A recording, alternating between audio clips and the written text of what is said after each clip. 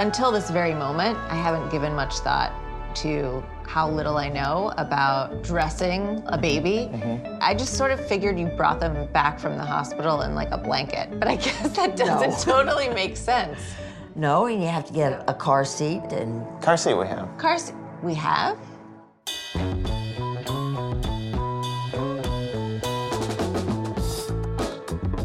I'm Emily Spivak. I'm an artist and a writer. My pronouns are she and her. And I'm based in Brooklyn, New York. From Brick in downtown Brooklyn, I'm Mackenzie Fagan, and this is Glitter and Doom. Emily just became a parent. That's her at the top of the episode talking to her mom and husband about what their baby should wear home from the hospital. And she's also added producer to her resume as well. That clip is from her new Netflix series, Worn Stories, which is based on Emily's book of the same name. The book and the series are about how our clothing is an overlooked storytelling device. And when we actually dig into the clothes that we have and why we hold on to them, what emerges are all kinds of stories. And what I was doing with the book, with Worn Stories, and then also with Worn in New York, which came a couple of years after that, and with the show, was trying to highlight those stories using the clothes that we wear every day. Are you somebody who's always been fascinated by clothes? Or was there a particular element of your clothing that got you thinking about the stories that clothes tell? How did it come to pass? So the way the project came about, so in 2007, which feels like a million years ago, I was really into vintage high heels and I loved eBay. And I found a posting that was a Playboy bunny outfit from the 50s or 60s. And it was complete with the puffball tail and the ears and stockings, and it had the heels. And what it also had was the ID card of the woman who had worn the outfit. And it was just this black and white photo, kind of like driver's license-esque. She was in street clothes, nondescript. And there was just something at that moment where I was like, who is this woman? What is her story? What's the backstory of this garment? When would she wear it? There was just something that piqued my interest. And then I started digging around eBay for other stories that people were sharing. And so I created this online archive of all of these stories, and I started bidding on a lot of the garments. And I would show them in a gallery setting. And then I started, I was like, well, actually, when I look in my own closet, I see this whole archive of experiences and memories. And so what would happen if I started writing some of my own stories? On eBay, it's kind of fascinating because it was a platform meant for transactions. And yet these stories were kind of emerging almost coming through the cracks of a pavement, like flowers coming through the cracks of a pavement. People felt so compelled to share these stories. And so I started asking friends and family for their stories. And I was hearing stories that I just never heard before. People who I thought I knew incredibly well. And these were stories that were coming out that I was just blown away. So I realized at that moment that, our clothing could be this overlooked storytelling device. And if I started asking people, I would get all these kinds of amazing stories. And so then I started asking strangers. I started asking people I admired. I started asking people on Craigslist. And I created the Worn Stories website in 2010. There's an episode of Broad City where Abby has to come up with $700 fast. And so she turns to selling her clothes at Beacon's Closet. Good luck. Give it your all. That one's so pretty. My mom got it for me. Well, it smells like fresh detergent, right? Oh, that skirt's one of my favorite pieces. I got it when I thought I was going to study abroad in Copenhagen, but tags are on it, so... Oh, yes, okay. If you're a Brooklynite of a certain age, this scene is excruciating. A disdainful, fuchsia-lipped fashion Asian judges and rejects Abby's entire wardrobe. I remember being a 21-year-old NYU student and schlepping garbage bags full of sartorial treasures to Williamsburg.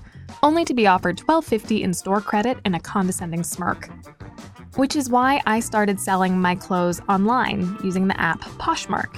Sure, I have to photograph and post each item individually, but at least I make some money and, more importantly, keep my dignity intact. When it comes to listing my used clothing, I do the bare minimum, but some sellers style each of their garments with accessories or model each piece individually. Or, in the case of one seller on the app Depop, write elaborate diary entries that have very little to do with the article of clothing being sold. This seller's handle is Trust Fund Goth, and if I had to guess, she's a 21-year-old NYU student. Her posts are like the 2021 version of LiveJournal, full of bad grammar and anecdotes about sexual encounters that make me say aloud to my computer, "Baby girl, let's talk about IUDs." Here's her description of a pink Vivienne Westwood sleeveless knit with nautical vibes. My little sister is an e-girl dating a country club boy whose dad owns a hunting ranch that allows 10% of its premise to be drilled on. Aside from that, I don't think he really works. I bought this shirt for her as I think it's preppy enough to be worn to a golf club, but also what do I know about golf? Literally nothing. Vivienne would probably hate me for saying this looks like it could be worn to golf, but you know who I hate? My boyfriend. He was supposed to take pictures of me and all this stuff. At least he fucking vacuums, but does he have a cattle ranch to avoid taxes? My sister dates up. What the fuck do I do besides sell cute clothes? Back to the point, I'm selling this. It fits like a small medium. Or this one for a plaid blouse, which contains no punctuation. Roughly 90s Westwood top. Forgot the season, but it looks way better than my wrist bandage, which you probably would not have noticed had I not pointed it out, but I burnt it while cooking gluten-free pasta and the placement is kind of awkward, unlike this top. I'm posting this from the shower. Trust Fund Goth posts photos taken in her messy bedroom or her boyfriend's apartment or her parents' suburban home, presumably during summer vacation. There's one photo where you can see a framed picture of, I think, her parents in the background. They look like a nice older Greek couple. Trust Fund Goth writes, I have money I may or may not get from my parents, depending on my behavior, so please take this dress off my hands. Also, my parents won't buy me a $200 toaster because they said I, quote, am fucking delusional and allergic to bread, which isn't very peace-love of them. According to an article from last summer, over the course of 2 years, Trust Fund Goth has made $50,000 on Depop. By the way, I know that shirt's from Forever 21. You're not kidding anybody. So many of the stories in the series are sort of like this Playboy Bunny costume, intrinsically linked with gender and gender presentation, which I suppose isn't surprising, right? Because that's one of the earliest ways that we're socialized around gender is what do girls wear and what do boys wear? But I'm curious about sort of your reflections and observations on that, and if there are any stories tied to clothing items and gender that really stick out for you. We represent ourselves through the clothes that we wear, and that's a decision that we make, and the decision on how we want to present ourselves to the world and how we want to be interpreted. And it's a mode of coming into who you are as a person, of how you want to be identified. So it felt only natural to include stories that were, considering representation through gender and et cetera, et cetera. There's also the story of the non-binary 13-year-old trying to figure out what they want to wear for their B'nai Mitzvah, which, yes. 13 is just a hard time, full stop. But that story is so incredibly dear as Spirit is trying to figure out, how do I present myself to my community during this time of, transformation and stepping into adulthood.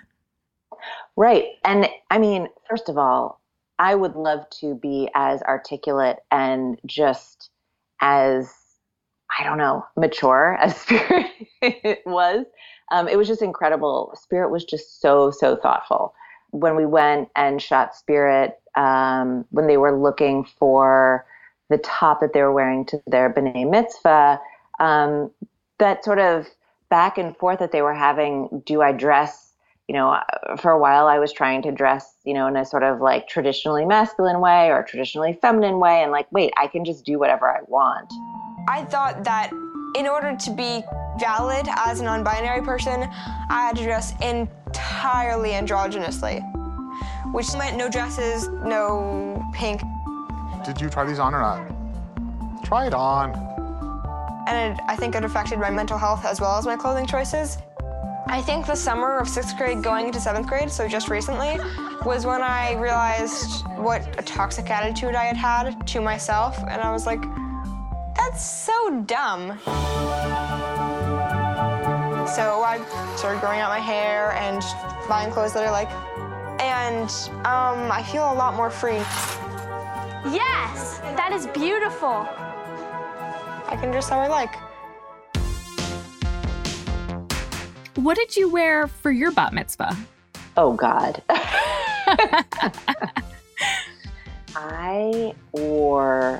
This was, in the 90s. I wore an iridescent, hot pink, floofy dress that you could wear off the shoulder or not. And I'm wearing matching iridescent dyed shoes and a headband.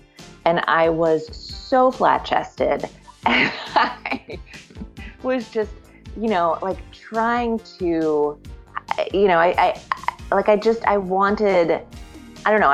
was like kind of a late bloomer, and I desperately wanted this like off the shoulder dress. And I look back, but I loved that dress. It's hilarious to look at, but I just loved it. Were the shoes and the headband dyed to match? Yes. Yes. Oh, yes.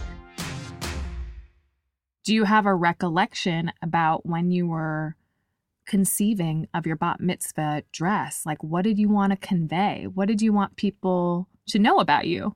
I think from a young age, I was not interested in things that were just like, in a department store. I grew up in Wilmington, Delaware, and we made this trip to, outside of Philadelphia to some store that sold these dresses, and you could pick the color that you wanted. And I think that from an early moment, I was into just sort of customizing. And I loved the fact that you could kind of wear this dress a couple different ways. I mean, today, like I will sometimes like wear my clothes backwards, or I'll wear, like I'm always adapting and kind of like playing around with things. So I think that was a very early realization that I could play and I could adapt. I could pick the color. I could pick the way I wanted to wear it, and being bold. Yes. Wearing something where I was not going to just kind of like, fade into the background. I did not have a bat mitzvah because I'm not Jewish, but I had a similar experience choosing my dress for 8th grade graduation. And, like all my friends were like going to Wet Seal or like, whatever was at the mall. And I was like, no, I need to, have something special, like a dress that nobody else will have. So my poor mom, she drove me into San Francisco and we went to the Haight, and I picked out this like black and burgundy velvet ankle length dress. I mean, it was very goth. Wow. And yes. It was spaghetti strap. And I remember that the salesperson asked my mom, does she need pasties? And my mom like fully lost her mind. She was like, my daughter is too young for pasties. And I was like, what's a pasty? And I accessorized this dress with, I believe, crushed velvet Mary Janes and a burgundy boa. Oh my God. Yeah, I felt so fly. This sounds incredible. One of the things that I really appreciate about Worn Stories is that it does not try to avoid the fact that like what you wear is intrinsically tied up in the political. And I think, coming from more of the food world, it's like we are definitely at a place where if you are writing about food and not thinking about the political and social context of it, maybe you're doing something a little wrong, or you're not examining the full picture. And I think fashion is just like maybe a little bit behind that. Like, I think it's still possible, right, to write about fashion or to like, do an editorial spread and think like, oh, well, like fashion is in its own bubble. It doesn't intersect with the real world. But of course, fashion does. Like, as you said, every choice that we make intersects with identity and with how we're perceived. And Worn Stories like really addresses that head on. And one of my favorites is about dress outs. Yeah. Well, first of all, like what are dress outs? So dress outs are the clothes that you wear when you've been incarcerated and you leave prison. It's the outfit that you wear when you leave. And your dress outs either can be something that, you choose or that your family provides to you. When I say you choose, I mean like you're not like going online shopping, like you're asking your family to bring these clothes to you, or it's something that the prison is giving to you that, could just be a pair of like oversized gray sweatpants and sweatshirts. And tell me about the episode or the section of the episode that you filmed that talks about what happens when you leave prison. So in that episode, there is a man named Carlos who is from an organization, the Anti-Recidivism Coalition. And what he does is he picks people up who are getting out of prison and who have no family or anyone to pick them up. And so he picks up Rudy. Rudy has been incarcerated for over 40 years. And Rudy comes out and he is wearing these huge gray sweatpants and gray sweatshirt and just like basically, standard issue garments that the prison has given him. And he still kind of looks like he's incarcerated. And so Rudy and Carlos go to a thrift store and they find him a whole new set of clothes so that he can make that transition into being a free man and expressing himself, not wearing the prison uniform anymore. Do you remember what you were wearing the day you went in? Yes. I was wearing 6-pocket jeans, Levi's, some biscuits, which are shoes, fancy shoes, and a Pendleton. But today I'm wearing sweats and a T-shirt. I feel overwhelmed. I was given a second chance. Made me really reflect on the things that I've done. I mean, I think that episode really hit home, too, in terms of, like, how important clothes are at this moment in this person's life. Like, Carlos, as he's driving to pick Rudy up, he mentioned, he's like, if you don't have family to send you your dress outs, they're going to give you whatever they have. And maybe those are like, triple XL shorts and a wife beater. And if you're a black or a brown man and you get pulled over by the cops and that's what you're wearing, they're going to make assumptions about you. And does that impact your ability to stay out of prison? Like, yeah, maybe. Right. I think this is also the thing with the show in general. We have an association with clothing, that it's fashion or that it's superficial or that it's exclusive. But clothing is very democratic. It's something that we all wear or we make a decision not to wear it. But it's something that, we walk through the world and we put on clothing. And so there's something very functional about it. And so I think that the show is kind of, trying to get people to rethink that. And that story with Carlos and Rudy is just like an example of how important the things we put on our body are and what people read from the clothes that we wear. I'm a free man with the clothes I got on. I got a new shirt and some Dickie pants, and they match my shoes. Once I hit the gate, it opened up. I said, that's it. I'm not looking back. I'm moving forward, right? I looked in the mirror, and I liked what I saw. There you go, bro.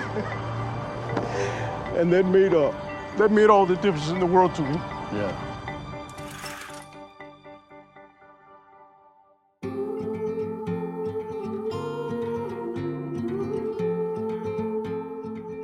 I've only been inside a prison once, and it was, somewhat confusingly, in Northern Ireland.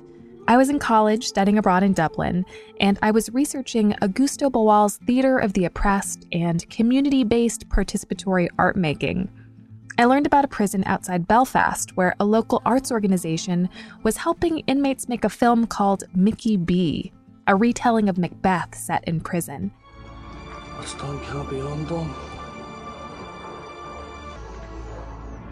Life's just a walking shadow. tale told by an aged, full of strength and fury, signifying nothing. All the roles were played by inmates, and the film was crewed by inmates as well, so I took the bus up north to go check it out. McGabry Prison is a high-security facility, and it's incredibly imposing from the outside. But the biggest surprise for me lay inside, once I met the incarcerated men who were rehearsing and filming Mickey B. None of them wore uniforms. And this wasn't because they had special privileges or anything. Just no inmates in Northern Ireland wear uniforms. I was expecting, like orange jumpsuits or something, but instead it was jeans, rugby shirts, sneakers. The history of this dates to the Troubles, the 30-year conflict in Northern Ireland between Unionists, who were mainly Protestant and wanted to remain part of the UK, and Irish nationalists, who were Catholic and wanted Northern Ireland to be part of the Republic of Ireland. In the 1970s, the Irish Republican Army negotiated for its incarcerated members to be granted special category status. That essentially meant that they were political prisoners and were treated like prisoners of war. So one of the privileges granted to them was that they didn't have to wear a prison uniform. But a few years later, the British government announced it was doing away with special category status, and that Irish nationalist prisoners would be treated like common criminals. Thus began the blanket protest. IRA prisoners refused to wear their uniforms, instead draping themselves in their standard-issue prison blankets for warmth. Tensions over special category status continued to escalate over the next few years, culminating in the death by hunger strike of 10 incarcerated men, including Bobby Sands. Shortly afterwards, the inmates' demands were met, and political prisoners once again could wear street clothes. I'm not entirely sure at what point the Northern Irish prison system did away with uniforms for all prisoners, regardless of political status. If the original point of uniforms was to send the message that Irish Republicans weren't special, that they were no better or more principled than common criminals, then maybe doing away with uniforms altogether was a way of achieving the same thing. Like, fine, if you get to wear street clothes, then everyone gets to wear street clothes. If you have a cupcake, hope you brought enough to share with the rest of the class. I have no idea. This is just supposition, but the legacy of the blanket protest is that when I walked into that prison, I looked no different from the men serving time there. Of course, there were plenty of ways that I was constantly reminded that we weren't just colleagues working on a film together, but clothing was not one of them.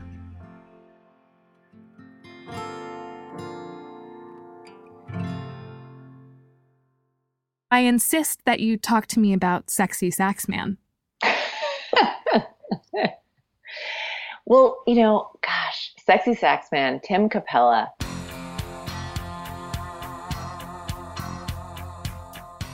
So many of the stories that feature in the series obliquely deal with capital I issues like immigration, gender identity, addiction, like the story of football pants worn by the Kurdish immigrant who found acceptance and belonging in Tennessee through sports, or the patchwork quilt made by an incarcerated Black revolutionary for her son, whom she gave birth to while she was in prison. But there are moments of levity. Hey! Yeah? Bernadette! Yeah, I'm coming. Could you grease me, please? I'm all good? Good. Yeah? Yeah. Thank you, sweetheart. Appreciate it. He's just this gentle man who was on tour with Tina Turner for, 15 plus years. And she said to him, hey, on stage, you're going to be the tough guy. And she got him this cod piece to wear on stage. And, that was part of his persona. And describe him to me at the peak of his prowess, both as a saxophone player and as a human. Well, I think that the pinnacle is his moment, his 15 seconds of fame in The Lost Boys, which is why he's known as the Sexy Sax Man. He is muscles and shirtless and greased up, oiled up, and he's got these long flowing locks, and he's gyrating his hips as he plays the saxophone, and he's in these tight leather pants. I mean, it's a whole look. it's so distinctive that, there have been caricatures and, like versions of him on SNL and whatnot. Sergio. But yeah, he starts off his story. He's like, I don't think I can play the saxophone without this codpiece. Like, it just became this garment that like gave him power, that gave him the ability to be comfortable in his own skin, gave him the like strength to just like go on stage and perform in front of like thousands upon thousands of people.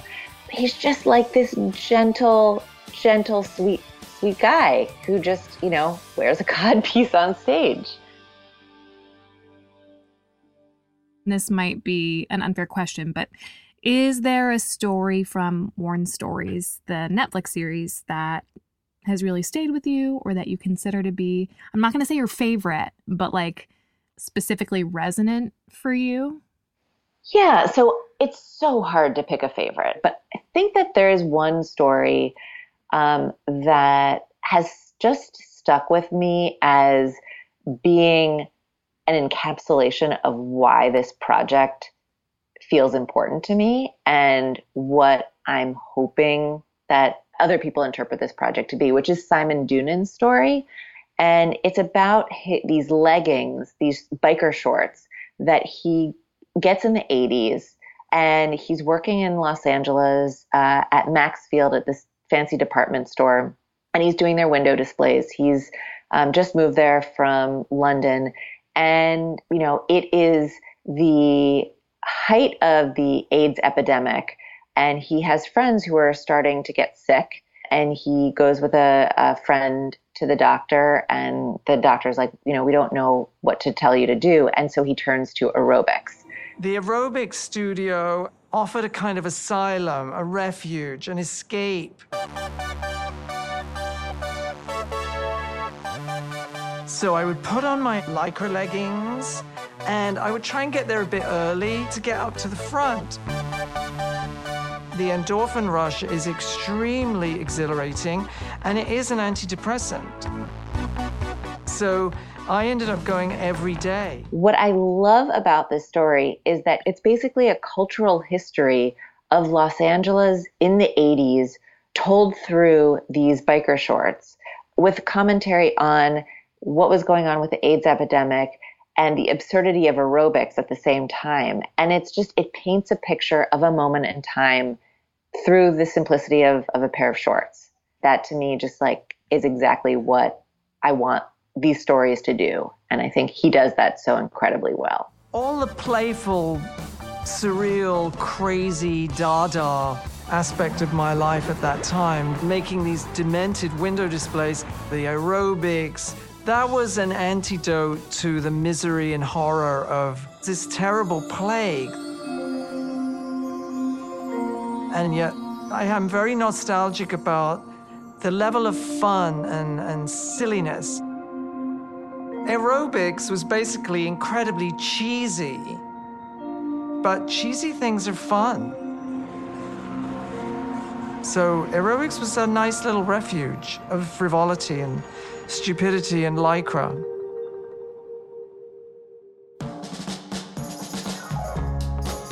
Like everyone else alive in 1990, I too have a story about bike shorts. Certainly not one as poignant as Simon Doonan's, but a story nonetheless.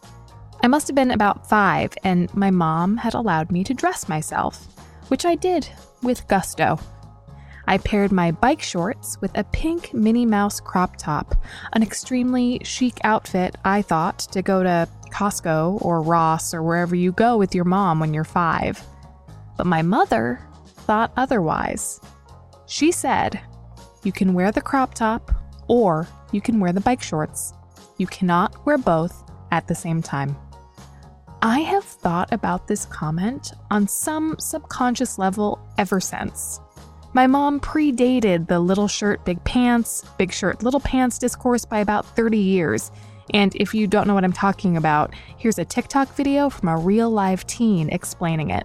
So if you're a girl, I figured out that any girl can fit into any of these categories. So you have little shirt, big pants, and they're usually bi, they alternative, they're cute bi, like they're femme, they're really hot. And then you have the big shirt, little pants, practically not looking like they're wearing any pants. This is like the Visco girls, like they're basic, but they're cute, and they're usually straight. Then you have big pants, big shirt. That's like the more masculine girls. They're gay usually, or they're like the Billie Eilish types, or they're just like the lazy girls, but they pull it off. And then you have the little shirt, little pants. And this is like the queen bee, femme, straight, usually like really hot and popular. Are you gonna, like, am I wrong? Am I wrong? Since the age of 5, I have been thinking about what my clothes say about what kind of girl I am. And in case you were wondering, obviously, I'm little shirt, big pants because I'm bi, but I'm like cute bi. If I took all the hours I spent as a preteen picking out outfits that made me look like I knew how to skateboard, I could have just learned how to skateboard. But now that I'm firmly in my 30s, I do think I dress more for myself and that I care less about what others think about what I'm wearing. I guess that's just a function of growing up. But last month, I was passing through Oklahoma City and I was crossing the street to get an ice cream when a car honked at me. 2 teen girls leaned out their windows. One had pink hair, the other teal. They were total alternatines. And one of them yelled, "I like your outfit." And it felt fucking great. You can watch Emily Spivak's show, Worn Stories, on Netflix, and buy copies of her books, Worn Stories and Worn in New York, wherever books are sold, but ideally at an independent bookstore.